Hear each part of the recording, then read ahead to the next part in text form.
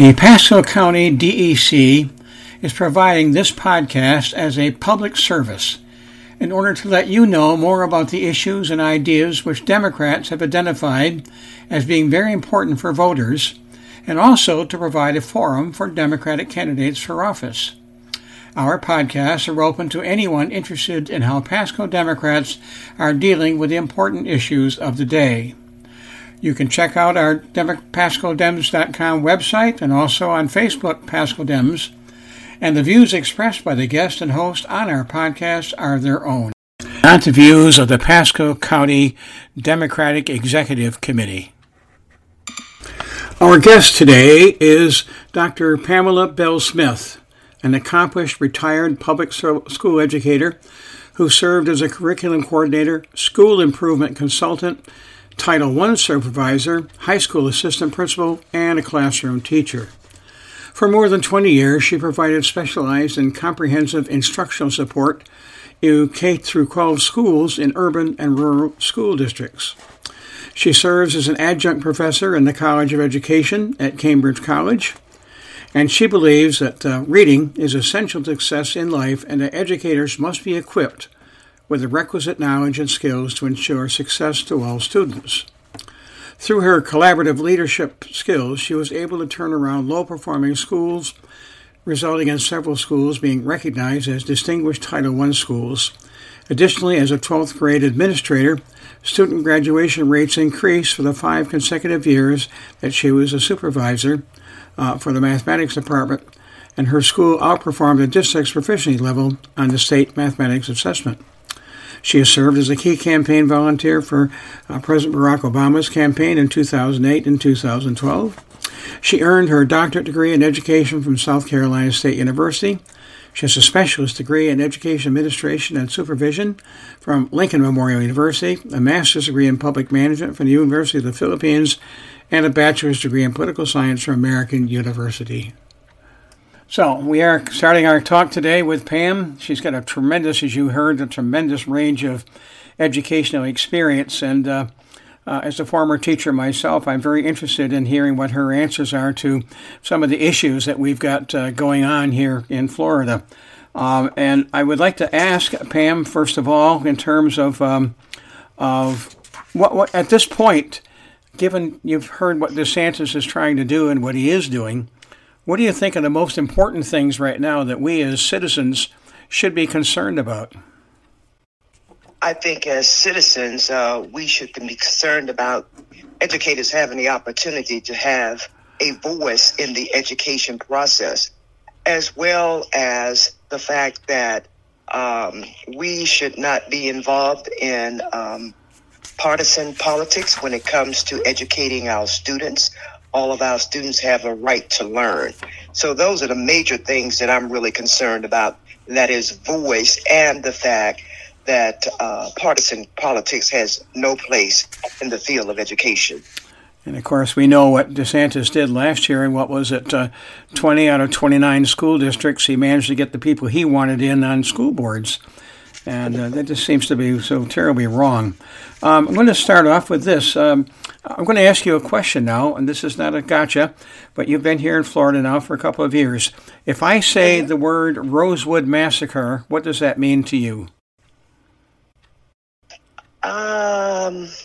I've heard briefly about that, and I'm trying to bring it up in my mind. That's okay. Don't worry about that, because it wasn't meant as a test, but it is something that is important to me, and let me explain why. Ebony Pickett, who lives in near Dade City in Lacucci, I interviewed her in a podcast about a month ago, and I had not known very much about Rosewood, and I talked with her about it. She gave me a lot of information. She is the president of the descendants of the Rosewood Massacre that took place January 1st, 1923 to about January 7th. Now, there have been a few books that have been written about that, Pam, one of which was written by a man who heard about this in 1982, and he lived in Florida all his life. He was a reporter for the, at that time, St. Pete Times, and he started investigating, and lo and behold, he was able to find a number of people who were descendants and survivors of the massacre. And he wrote a book, And there's many other people have now written books about Rosewood itself. Very briefly, it had to do with a white woman on January 1st, when running out of her house at 7 in the morning, claiming she had been assaulted by a black man. Well, within 24 hours, her husband and others had tried to track down who this black man was. They ended up killing one person, as it turned out to be totally innocent. And by the time everything was done, in 7 days or so, the Ku Klux Klan had come in, and a total of 5 blacks and 2 whites had been killed, and the entire town of Rosewood was set afire. Everything was burned, except for one house. And that house exists today, and that was owned by a man by the name of Wright, who was a friend to blacks as well as to white. He was white, but he was a friend to both parties, so to speak. That house is saved, and apparently a group of wealthy black citizens have banded together, and they're going to buy the house, and they're going to get it moved to a better place. If you go to Rosewood today, there's nothing more than a sign, a memorial sign that tells you basically what happened and so forth. Now, the reason I bring this up is this. As you probably know, DeSantis shot down the Black Studies course that was suggested by Wright. And that's why I brought this up, because it would seem that a very bad thing happens to Florida students if they never hear about something like the Rosewood Massacre. What do you think? I think that our students need to learn about historical facts. Mm-hmm. And no matter what, right? Whether it's no matter what, if it makes them feel uncomfortable, sometimes you just have to face the reality of factual history. And so the real intent of factual history is not to make any race uncomfortable. It's actually to share the facts of what actually happened in history. Mm-hmm. And this whole idea that DeSantis has of getting rid of the woke movement, it just, at some point, I'm hoping that rational minds are going to prevail, and the idea of woke movement will take on its real meaning. And of course, I think you also know, right, that woke actually got started as a black expression back, around 1910, somewhere in there? No, I was not familiar with that. Yeah, I think I have read about that it was a way for many blacks to simply say, okay, you got to be aware of what's happened here, but, our day will come. But for the moment, we just have to be aware and not forget things. Anyway, that was part of the idea behind woke. But I thoroughly agree with you that no matter what we learn, white, black, whatever, if you learn uncomfortable things about what your, quote, race, unquote, has done, you have to face up to it. Certainly there are things that I grew up in northern New York State. There are things that I've heard about Jews when I was growing up, and it wasn't until I went away to college that I suddenly found that the Jews were not bad people. You grow up with those things, in your families and a general culture and so forth. They can be rather dangerous. So what do we really mean in terms of what should we be doing in trying to educate students today? What do you think? I think we should be teaching reading, writing, math, and arithmetic, and important historical facts. Mm-hmm. Now, in terms of the reading, I share your interest. I taught reading for a couple of years on a junior high level. And as I mentioned to you in a note, that first year of teaching, I taught special ed. And, of course, their reading levels was quite low and so forth. But it was quite good to get an experience of trying to teach something which I had been doing all my life. And we run across kids who were having trouble just, understanding what that word meant or actually how it was pronounced and so forth. But is there anything that you think is special about trying to teach reading? Yes, I do. In the teaching of reading, so it's good to have both types of texts when you're teaching of reading.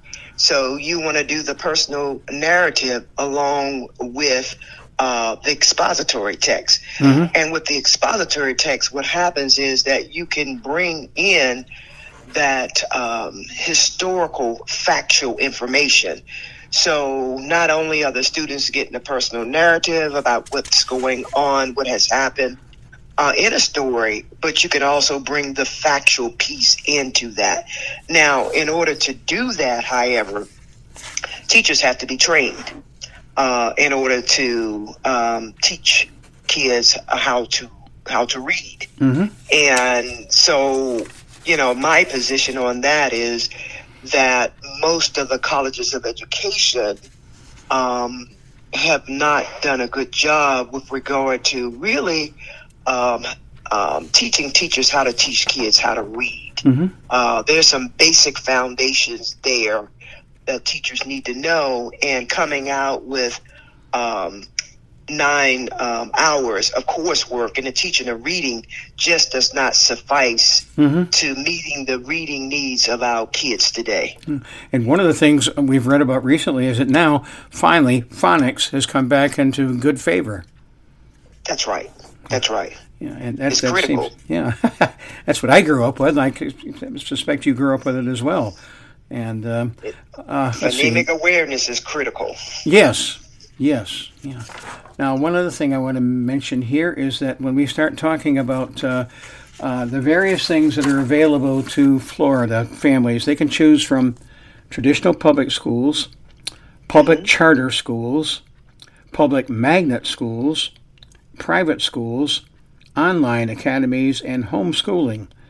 Now, of those, I'll repeat them again in a moment just so you can hang on to ones that you want to talk about, but I'm wondering if there's one of those that you might feel is best all around, or is it a matter of what each student might fit into something better in one than another? So they're talking about these types: traditional public schools, public charter schools, public magnet schools, private schools, online academies, and homeschooling. Do you have any thoughts about any one of those?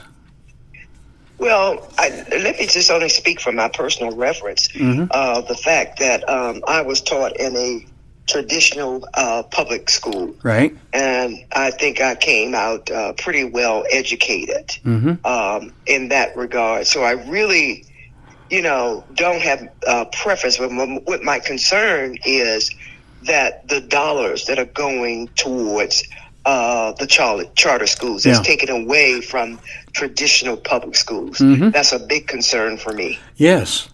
And it's like one of those things where if you give them more money over here, then yes, public schools are not going to be able to compete. They're going to get older and they're going to need repairs, and the repairs aren't there. And it's like a death sentence for them when you take away the money. And it does not seem to be the right thing. How about parental rights in education? How much should a parent be able to do in terms of the education of their child? Well, parental rights in education have been around for a long time. I think I recall from your communication that you were a special ed teacher.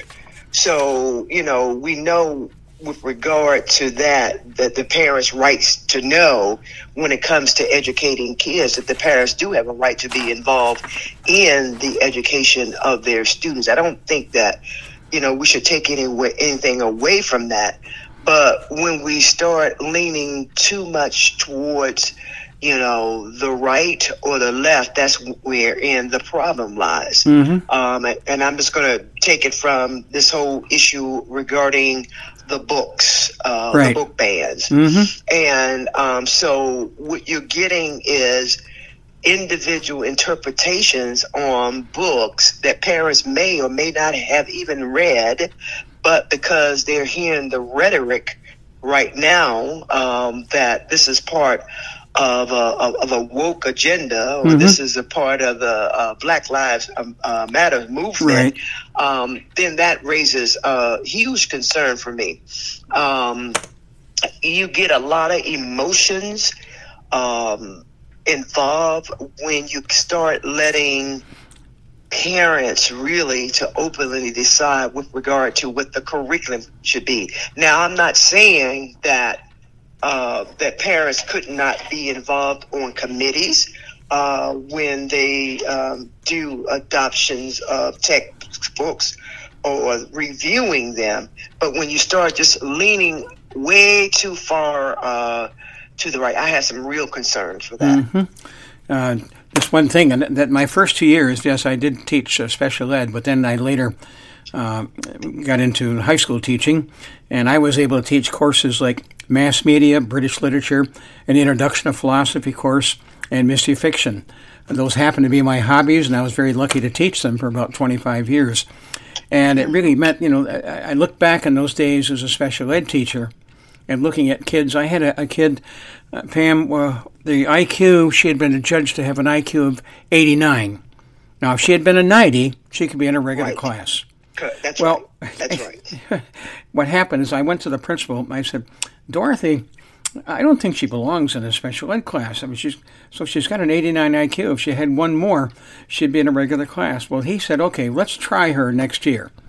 Well, she went into a regular 7th grade class, did fine. 5 years later, graduated from high school with a B average, and her life was changed simply because we were able to identify her as being somebody capable of being in high school and not in a special ed class. And yet Absolutely. I had a mother and father who had twins.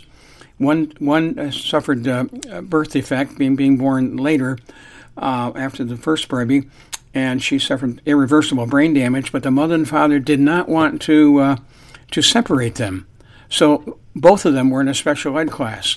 That is something that I think today would not happen.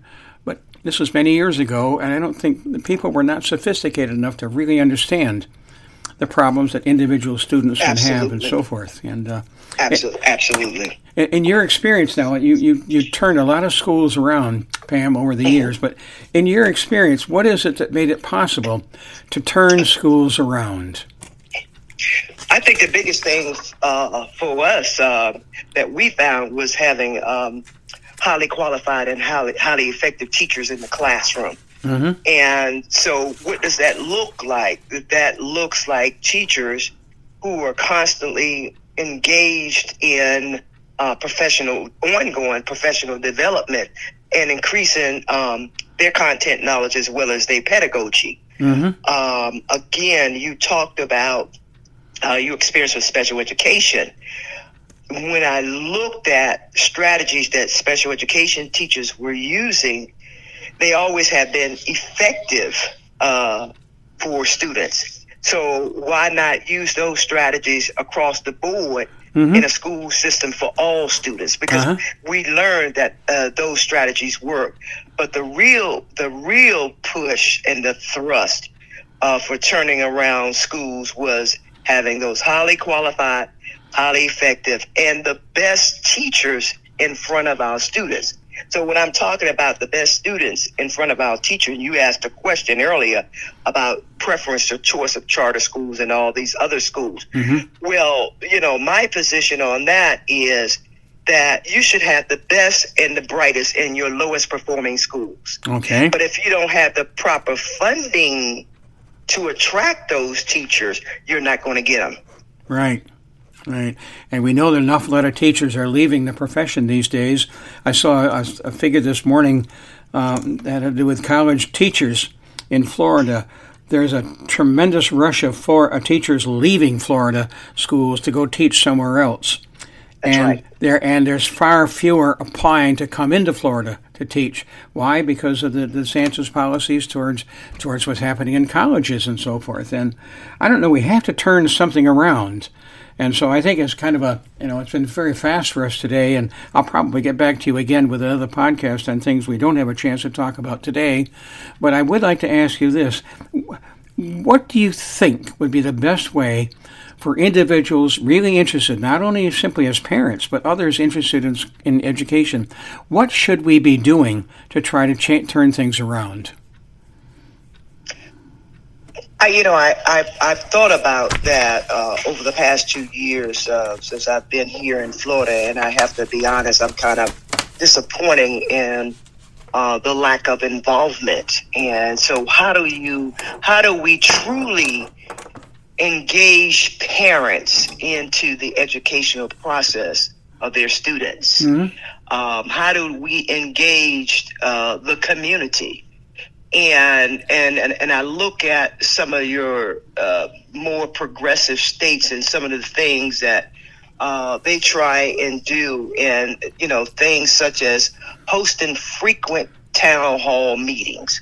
And those town halls could be in the format of a virtual meeting, or it can be in the format of a face-to-face meeting. Our churches have always been a good draw to really inform and engage parents. I just haven't seen enough of that here.